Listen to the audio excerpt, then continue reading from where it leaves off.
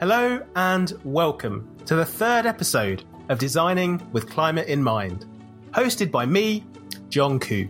We're in the midst of a climate emergency, a challenge we need to design our way out of. In this series, I'm sitting down with a range of experts who are all at the cutting edge of reimagining our buildings, cities and communities.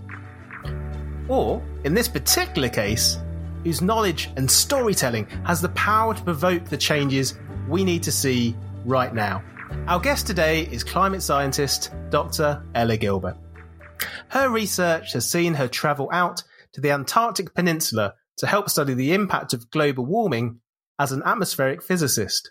In this episode, we'll discuss her journey from being a climate activist to a climate scientist, as well as taking a close look at the science of climate change and the disconnect we sometimes see between the worlds of science, activism, business, and the media.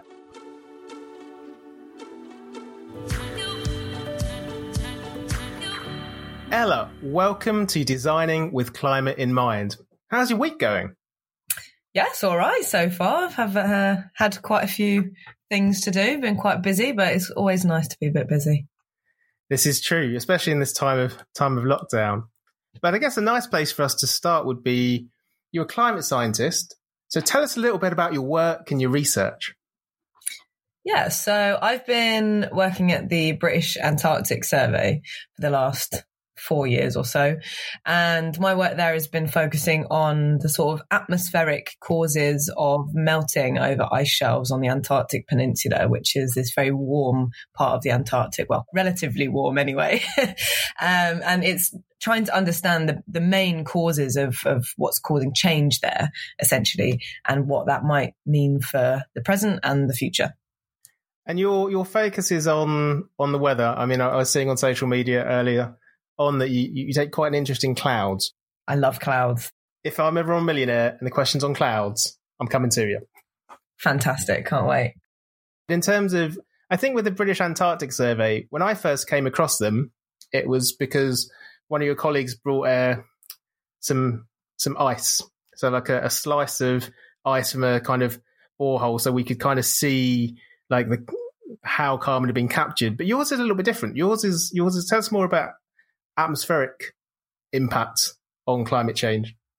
Yeah, so the British Antarctic Survey does a huge amount of different research, and the ice coring team is a really big part of the way we understand historical climate change. And what I do is much more present day stuff. So it's essentially looking at the weather and climate over longer time periods in the Antarctic. So we're interested in things like clouds, we're interested in things like temperature rise, wind speeds, humidity, how this is changing over the longer term. And to do that, I use a combination of methods. So I use both observations. So we use aircraft data where you fly around measuring clouds and the atmosphere. We use station data. So we have lots of remote data collection stations that are dotted around the Antarctic, and those record all sorts of information. We use things like weather balloons, which go up through the atmosphere.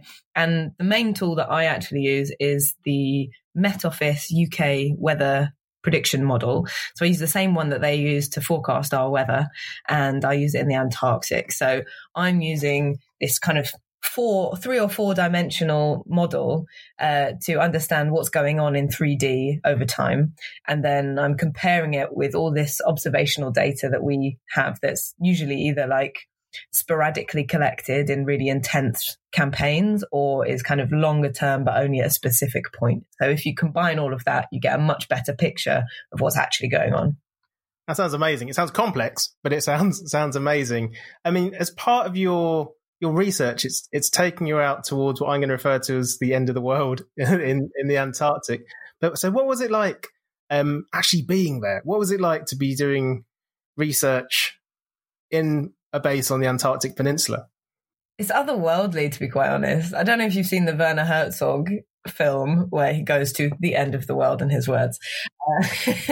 But it's like another planet. It's like being on the moon. It's so divorced from everyday reality that it's like being transported outside of your everyday life. And I honestly, hand on heart, did not expect it to be quite so transformational. I think it's probably the best thing I've ever done. And to actually see firsthand that incredible environment, first of all, one that I've been completely captivated by and fascinated by for so many years, and the subject of pretty much all I do in my day job, it was just insane to actually see it and experience it, and then put all of the things that I've been working on into context, because you can kind of abstractly think about climate change affecting Antarctic ice, but until you see it firsthand, it's less real. And it must have been really nice to, because you look at a lot of complex models, you look at a lot of numbers, you look at a lot of data, but to see, how that's actually manifesting itself, to kind of feel, to hear, to smell, that experience of being there in the Antarctic would have been incredible. It certainly was. I mean, I would hands down in the blink of an eye go again. If anyone offered the opportunity, I'd be there in a flash. On the fun side, I think you got a couple of interesting activities whilst you're out there. I think I might have seen a snowboarding video. Yeah, I mean, in Antarctica, I learned some new skills. I learned how to snowboard for the first time, which mostly involved me falling downhill repeatedly with a snowboard attached to my feet. I also learned to drive. Admittedly, it was only a gator, so I don't know if you can really... No, that is epic. You learned to drive in the Antarctic. Yeah, and I also got to fly a plane. That was pretty cool. This is right. If you've not wanted to be a climate scientist before, I think Ella's giving the best advert for the career ever made. I'm going to keep advertising. There's going to be a number of people that listen to this podcast and consider a career change or start putting pressure on their kids. I think all of my friends and family have been living vicariously, but it's much better if you do it yourself. So what was it, like, on that point, what was your kind of friends and family's reaction, and what did they want to know? Or, what was it like even communicating with them when you were in the Antarctic? I mean, we've just gone through a couple of months where communications become ever digital and virtual, but what was it like being that far away and then being able to share that story? I guess speaking to people at home whilst you're there, it becomes much more precious, because you have to go, there's only 2 phones on base really that are able to be used. You have to go and find a free booth. It's literally like the 90s. It's fantastic. And you have to go and call over your satellite link to wherever it is. And it becomes more kind of precious, that time where you can hear the voices of your loved ones from such a long way away. When I came back, everyone was, of course, super interested to see how it was. The experience in general, what do you eat? What's the day look like? How is it working with people that you can't escape from? All of those sorts of things, as well as the obvious, did you see any penguins? How cold was it? Which are probably the most common questions you get, particularly when children are involved. I can't resist that question. One, did you see any penguins? And then kind of finally on this, what was that camaraderie or that kind of team spirit and community spirit that was had at the base out there? One, yes, did see some penguins. They are little adelies. They are very sassy and they wander around base all the time. And the whole place is littered with seals, gigantic, stinky ones. The camaraderie is amazing. I've also done sort of festival build crew stuff where you go and you camp for 5 weeks and you create something. It was sort of like that, where you have this team of people all doing different things, but working towards the same goal. And everyone has their different part to fulfill, but everyone comes together and has ultimately the same drive. And I think something about the Antarctic means that you get a very certain type of person that's really motivated, really outdoorsy, really adventurous, really fun, and that produces a really great community feel, I think. So the vibe generally on base is really wicked. I've met some incredible people while I was there, and I can't underestimate how incredible that is. The people that end up going down south are amazing. As a South Londoner, when people say going down south, I normally just think about crossing the Thames. But in terms of the Antarctic, that sounds great. I guess in some ways it's the closest you can get to being like an astronaut. It's the closest you can get to being that far removed. And what's really nice there is that kind of positiveness, because whenever you watch a film about a group of people going into space, something bad is normally going to happen. Yeah, no, it is. I think NASA does psychological tests using Antarctic bases. I think probably the American ones where people are isolated during the middle of winter where it's minus 80, but they test to see how people cope in really small groups in those sorts of scenarios. I'm imagining one of those ones where they have an ink blob on a card and they say, "What do you see?"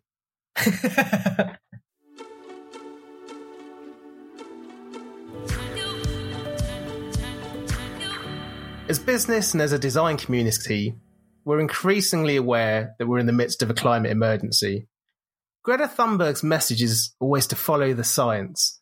Ella, could you give us an update on where the planet is at? Yeah, sure. I mean, the general science of climate change is fairly simple. I'm sure you and all your listeners will be very familiar with the basics.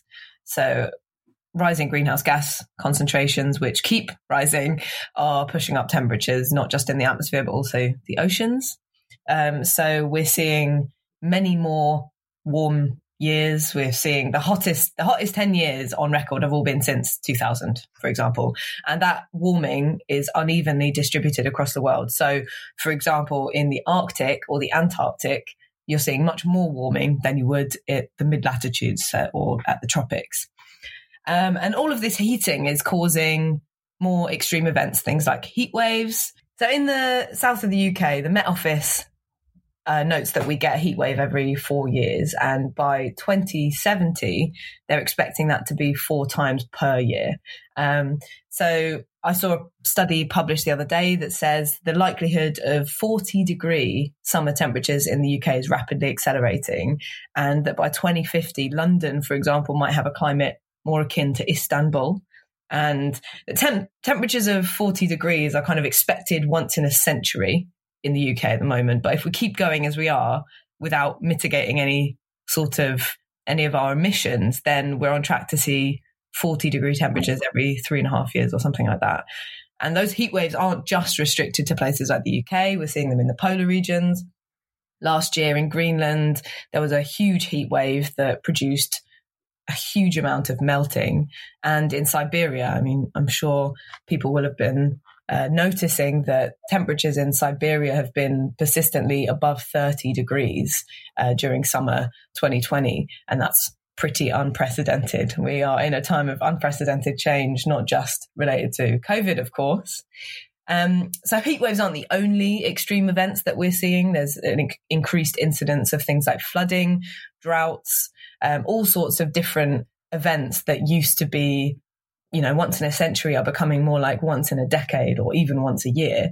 And all of these sorts of extreme events, things like flooding, heat waves in our polar regions, contributing to sea level rise. If we're getting much warmer temperatures in places like the Arctic and Antarctic, of course, you're melting lots of ice, and that contributes to sea level rise, which affects everyone pretty much all over the world. And if we don't mitigate climate change, the UK is probably in for about, well, depending on where you live in the UK, between 30 centimetres and 1 metre of sea level rise around the UK's coast. So this is all, of course, going to be important for people who are designing buildings. So you're going to have to be much more thermally resistant to extremes, not just warmer temperatures, but also colder ones. We're also going to see much more precipitation. So in winter, we're going to get much more rain, sad to say, but we're going to get drier summers as well. So you get both the flooding in the winter and also more heat waves and droughts in the summer. So you've got the worst of both worlds in a way. And it's also going to be more intense in the summer. You're getting much more convection. And in the winter, you get more frontal rain. So it's more to do with really intense storms passing through the UK, for example. So all of these things you're going to have to think about if you're designing buildings or producing forecasts or insuring agriculture, for example. And this is just the physical side of things, of course. So that doesn't even begin to touch on the sorts of impacts on ecosystems, on people, on their migration, on where people can live and how they make their livelihoods. No, that's true. People don't tend to see things systemically. So the social impact that climate change is going to have, and that's not just kind of far away. That's, within the UK, I think we're starting to see our first set of climate refugees. In terms of the urgency of the matter, like when I'm listening to those facts and the kind of scientific predictions, it's pretty terrifying. But can you tell us a bit about how urgent it is that we start listening to that science? I mean, ideally, we would have started listening to the science when the science started being shared. I think it's of paramount importance. And unfortunately, because of lockdown and because of the coronavirus pandemic, we've had a lot of policy put on pause. But that doesn't take away from the urgency of climate change.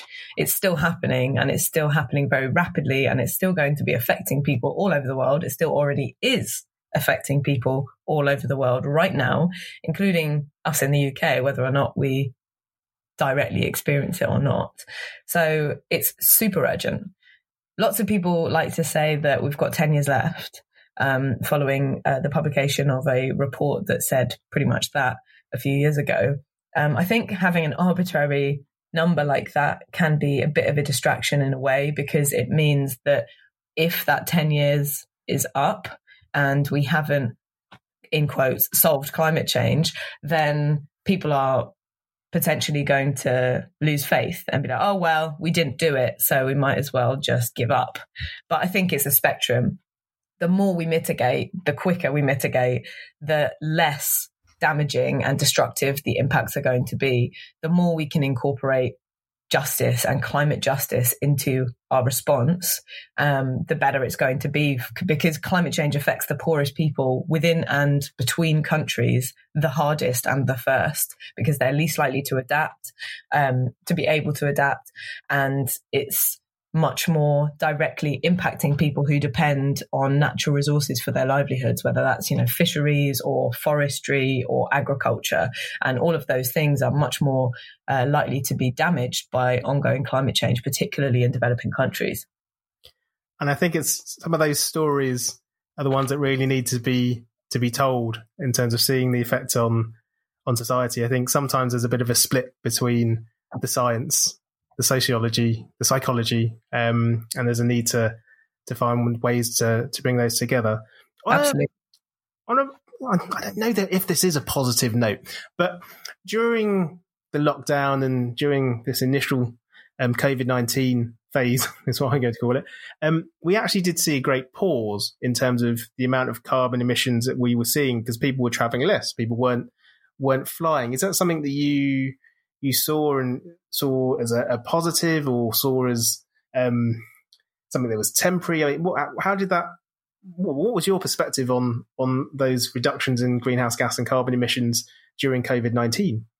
I mean, sure, on the face of it, that's really good, because we're seeing far fewer emissions from air travel, for example, from private transport, and from industry, because nothing was happening.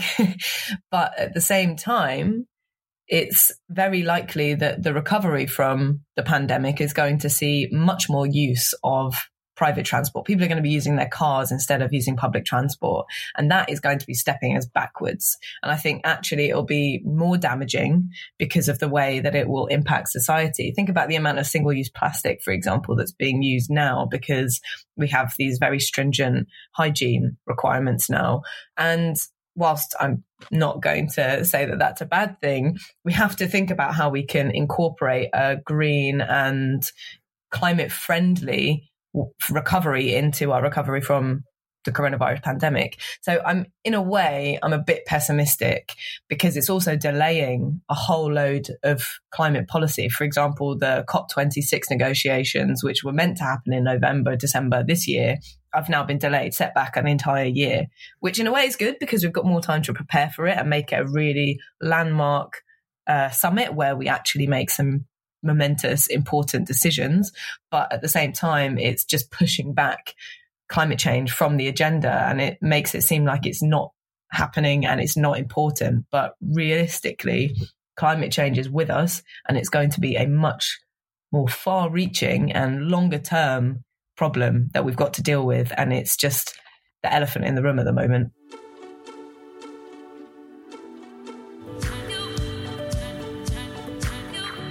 Ella, we met last year when you joined Interface and our customers for our Climate Dine With Me event, which brought architects together at the Garden Museum, which is a beautiful, beautiful venue, to learn and talk about climate change over a wonderful vegan meal by Suzanne James.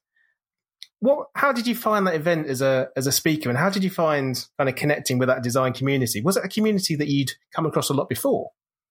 I thought it was incredible. I really loved it. It's very different to the sort of thing that I've done before. I mean, I'm used to giving talks or lectures or possibly more kind of workshops, and it being quite one way, which is something you get quite used to being a scientist. But I really, really enjoyed the sort of back and forth, the learning and the sharing of knowledge and understanding between me as a scientist and then all of these incredible people working in the architecture and design worlds, because it's not really a group of people that I particularly interact with very frequently. And it was really amazing to hear different perspectives and fresh ideas. And I thought it was really inspiring because people are so engaged and have so many ideas and are sort of brimming with energy to actually tackle the climate crisis, which you don't necessarily always encounter. So I was sort of expecting, sometimes you get very jaded audiences or people who are just generally not so interested, which is fine. It's my job as a scientist to make you interested and engaged. But it was great to come to that event where people were already so full of energy and enthusiasm for the topic. One of the key questions that came up over the dinner was a lot of people were asking, as an individual, what can and what should they be doing to kind of tackle the climate emergency? I think there are two answers to this, or rather it's the same answer, but it's two sides of the same coin. So if you want to take individual action, that's fantastic. And I think lots of people already know lots of the basics. So one of the main things that you can do is to cut meat and dairy from your diet. So a vegan diet is much less energy and resource intensive than one that relies on mass production of animal products, but also changing the way you travel. So for instance, reducing the amount you fly. If you can get somewhere via train or bus or boat even, then that's usually preferable in terms of your carbon emissions. I mean, the rise of video conferencing during the coronavirus pandemic has demonstrated that we really do not need to fly to conferences all the time, that we can have really meaningful conversations and presentations via the internet, and it's really fantastic. I've attended 2 conferences that were scheduled to be in real life and have now been on the internet, and they've been really fantastic. So I think in a way that's a really positive note to have taken from the coronavirus pandemic. But as a side note, the sorts of things that we can do as individuals, it's not just about recycling. It's not just about changing your light bulbs. It's not just about walking instead of driving. Those things are useful and important, but they're not going to get us over the finish line. What's really important is to actually directly campaign for meaningful change from those who are in a position to manifest it. So that's big government, big corporations, institutions like banks who have this financial power that they wield, that they can use to invest in green solutions rather than fossil fuels, for example. So if you are campaigning, lobbying your MP, for instance, to pass motions in Parliament to actually get policy tabled and passed that tackles climate change, that's really, really useful that you can do as an individual. Then there's things like actually engaging in activism, whether that means to you writing to your MP or going onto the streets and brandishing your placard or whatever it means to you, all of these tactics are really, really essential.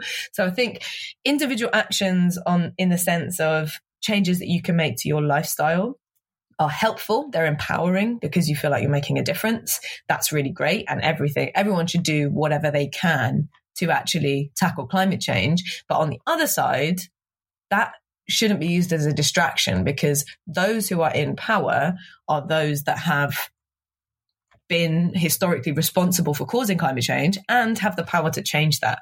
So if institutions with lots of money or governments or the banks decide en masse to stop investing in climate damaging industries, then that's a huge deal, because then we can transition into a green economy that actually improves the environment, not necessarily stops damaging it. But if we can have a future that is much more sustainable and just and equitable in terms of the environment and also social factors, then what are we losing? It's a win-win-win. I wonder if there's a shift occurring, because I think people want to understand their sphere of influence when they think about what they can do. So recycling or thinking about reusing stuff around your home or switching your electricity provider seemed like a level one or an entry level way of participating. But are people starting to realize now that bigger impact that they can have, like the power of a vote, the power of choosing who you purchase from, the power of activism? Is that something that in recent years we're being more effective as a sustainability environmental movement on? I think so, because you see the success of movements like the climate strikes or Extinction Rebellion, for example. Those sorts of movements have materialized out of nowhere, and they've been really, really impactful. If you consider the fact that 2 years ago, no one had heard of Extinction Rebellion and no one was talking even in the language of climate emergency. And now how many councils and parts of local government have declared a climate emergency? It's incredible. Whatever you think of their tactics, they have got climate change onto the agenda, and the climate strikes have been so important in rallying young people who are ultimately going to be living with a future climate and who are ultimately going to be the people that are fixing it.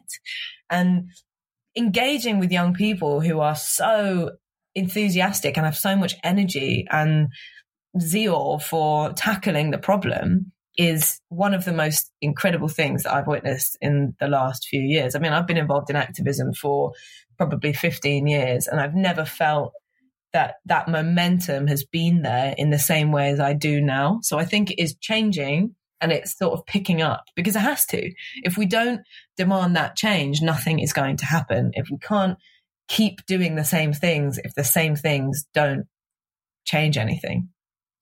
I think the conversations are becoming much richer. I also see that in other movements like Black Lives Matter and in the Me Too movement, where people are starting to feel freer to have conversations, but also feel freer to state their viewpoint and be more demanding in what they call for. And that can only be a good thing.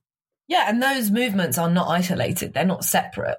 They have to be related, because all of these struggles are the same. All of these movements are ultimately aiming towards the same goal, which is a better society, a better future, and a better environment for all of us.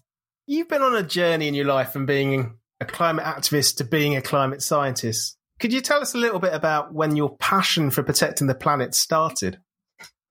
Yeah, I mean, I often get asked this, and I think I've always been really keen on the outdoors. I've always really enjoyed being out in the environment, I suppose. And I think when I learned about climate change, which I was probably about 13, I was so outraged, A, that no one had told me about this before, and B, that it was occurring full stop, that I went from really enjoying geography and the outdoors to being a full-blown climate nut job in the space of about 2 months. And by the time I was 16, 17, I was always out on the school drive, leafleting, had well and truly earned the sort of reputation of being that campaign-y climate girl. I used to go to lots of demos and protests dressed as a leopard for whatever reason. Complete face paint, outfit, tail, ears, all of it. There's a picture of me in The Guardian from about 2009, I think, when I was probably 17 or so, wearing a leopard outfit. So I went from like really intensely into protest because I was really, really passionate about the subject, and then gradually sort of diversified my tactics. Now I only have a leopard print haircut. Good to maintain the theme. Yeah. I don't know where it came from, but it's definitely there. So yeah, I suppose I moved into more direct action and things on specific issues. So I was always campaigning on the environment, on climate change, particularly fossil fuel infrastructure, divestment campaigns, done a lot, aviation campaigning, anti-aviation campaigning, and then also lots of social justice stuff as well. But on the environment front, it's mostly those topics.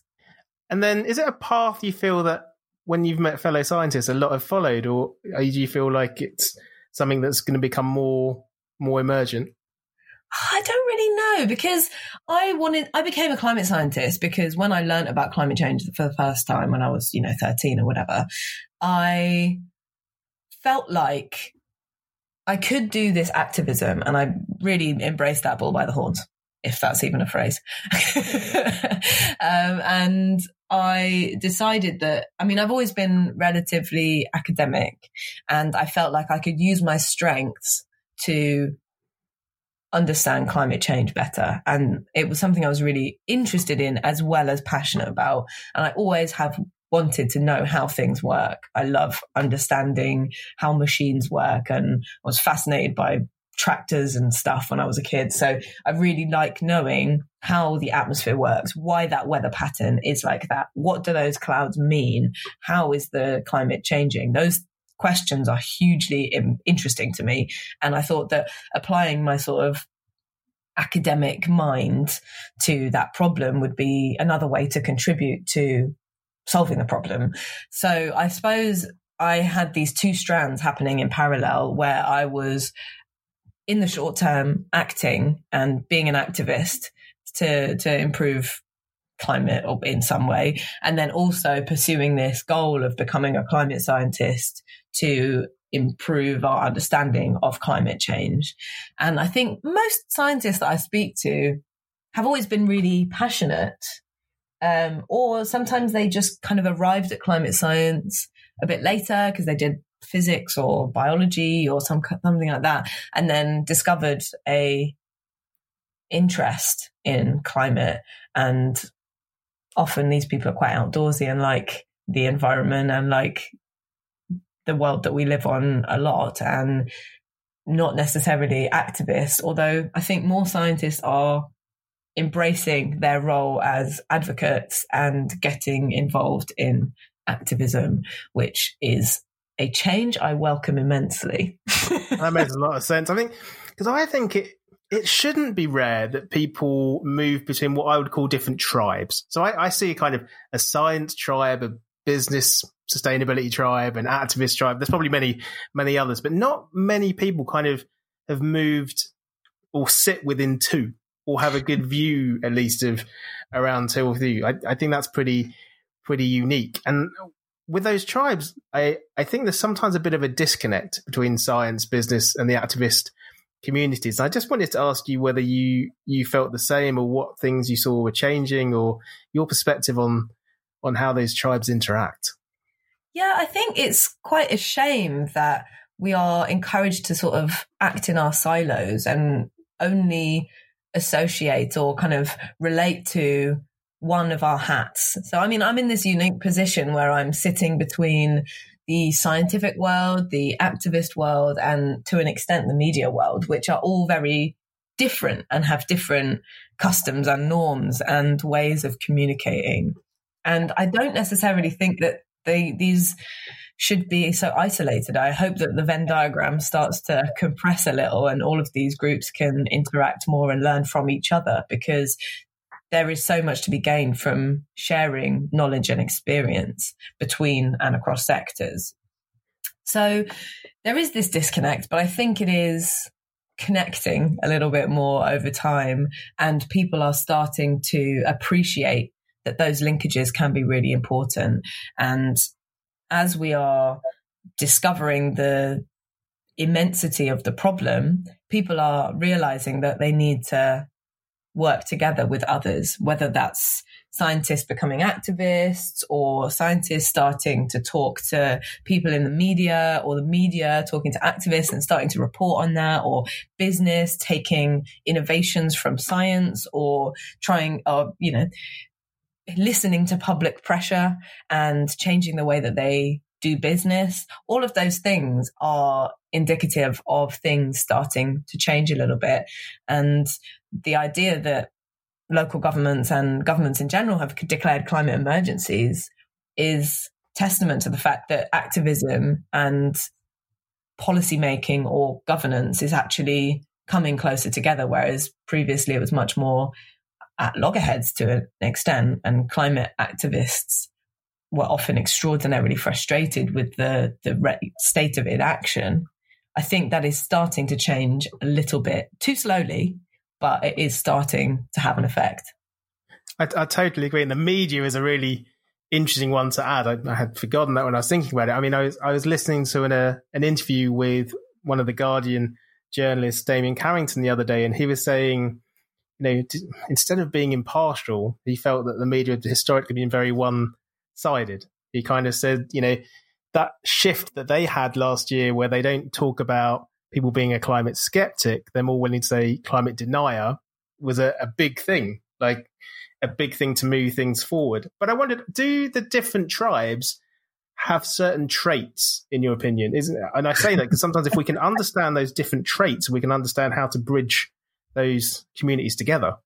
Yeah, I mean, I think that impartiality thing is really important. And the Guardian has been at the forefront of changing their language. So they use climate crisis or climate emergency now, which I think has been a shift, and that is important. But that impartiality thing is a problem in science as well, because scientists tend to not speak out about things that they care about in a professional capacity, because there's this idea that scientists have to remain objective, have to remain impartial.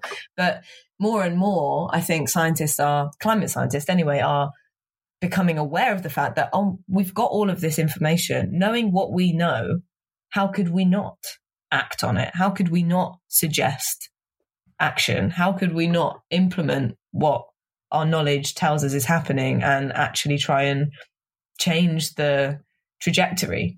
And with the media always trying to be balanced, that ends up miscommunicating the level of consensus on climate change. And of course, that is changing. So it is a really important shift that's happening. And it is going to be even more vital as we get further along the line. Yeah, and I think for the audience here we have, which is the design community and businesses, I guess one thing we always kind of suggest to people is go and seek those perspectives that are not your usual suspects. So, one of the reasons we wanted to invite you on here is to give, a science perspective that perhaps a lot of people don't get to hear. Equally, the activist perspective, a corporate PR department will always be shy people away from activism, but they really shouldn't be doing that. They should be people should be understanding what activists are saying about their industry. They should be getting involved. I think the school strikes, as we discussed, often see a lot of people helping their kids make their signs and protesting together, which is a lovely thing to see. So I think it's we're in interesting times.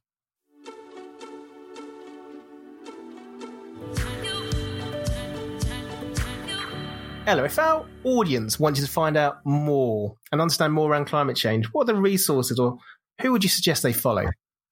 So I guess it depends on what sort of level you want to pitch at. I mean, if you're really fascinated by the science, the IPCC, so the Intergovernmental Panel on Climate Change, produces these mammoth reports every 7 years or so. There's a new one coming soon, and they usually have a summary for policymakers and a technical summary, which have some incredible graphics and basically is the consensus, the Bible of the consensus on climate change at the time that they're released. If you want more kind of an overview and something that's a little bit more accessible, there's some really great websites. Things like Real Climate is quite good. A really fantastic resource in the UK is Carbon Brief, which has some really fantastic current news topic stuff. They do explainers. So, for example, what's a climate model? They have guest posts, all of that sort of thing. I would really recommend that. If you're interested in the sort of polar side of things, there's a great website run by someone in Wales, a colleague, called Antarctic Glaciers.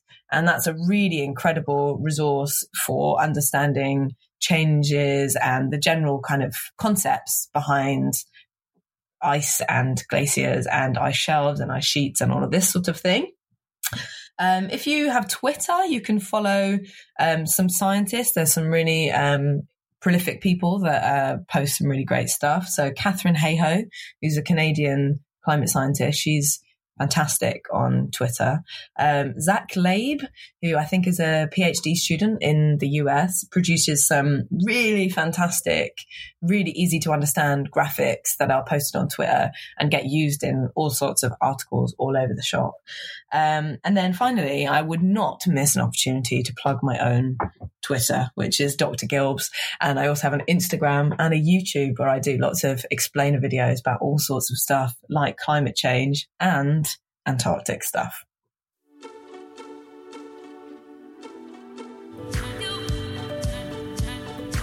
Either working or just having a passion around climate change, it's pretty taxing. It can be pretty tiring. And I think that's probably the same for a lot of people listening to this podcast. How have you found a way to find balance when working on these issues? Yeah, I think it's important because you have a tendency to get burnt out, particularly when you're working on something like climate change, which can be really soul destroying in a way, to see the lack of change or the limited impact that your specific individual actions are having, or just considering the terrifying and devastating impacts that climate change can have. So if you're continually working in that field, it can be quite exhausting. And no matter what you do, it always feels like there's so much more to be done. But I think it's important to take a step back and remember that anything that you do, no matter how big or small, is really fantastic. And it's going to be a collective effort. So everybody taking whatever action they can is going to be vital to actually tackle the problem. Personally, I enjoy having 12 plates spinning at once, but I am also a competitive boxer, which probably is my main outlet for stress and anxiety. So, had a bad day at work, been thinking too much about Arctic sea ice loss. Well, go and punch a punch bag or one of your teammates, and it's all fine after that. Not that I would recommend this for everybody. I mean, boxing is amazing, but I know that it's not for everyone. But personally, I find that lots of people who work in climate or science or something that intense often have a physical outlet. So whether that's ultramarathon running or triathlons or cycling, whatever it is, people often have an outlet like that. I know lots of colleagues who also do lots of crafts, so building and making things, and lots of really incredible bakers, actually. We have a competition at the British Antarctic Survey when they do a student conference. We have to bake your PhD, and there are some absolutely phenomenal entries every single time. I mean, my office mate made a cake that was Himalayan valleys and temperature and wind gradients going down this, and the actual physical science and climate of a Himalayan valley in a cake. And there have been other ones with like multiple layers of rainbow and ocean little ecosystems and ocean biogeochemistry. They're absolutely phenomenal. I mean, it's very difficult to decide who wins every year. So maybe that's a thing as well, baking. I think that's remarkable. And I think if anyone is listening from Channel 4, a Bake Off Week special around climate change cakes could be a winner. It could really be a way to take a message out there.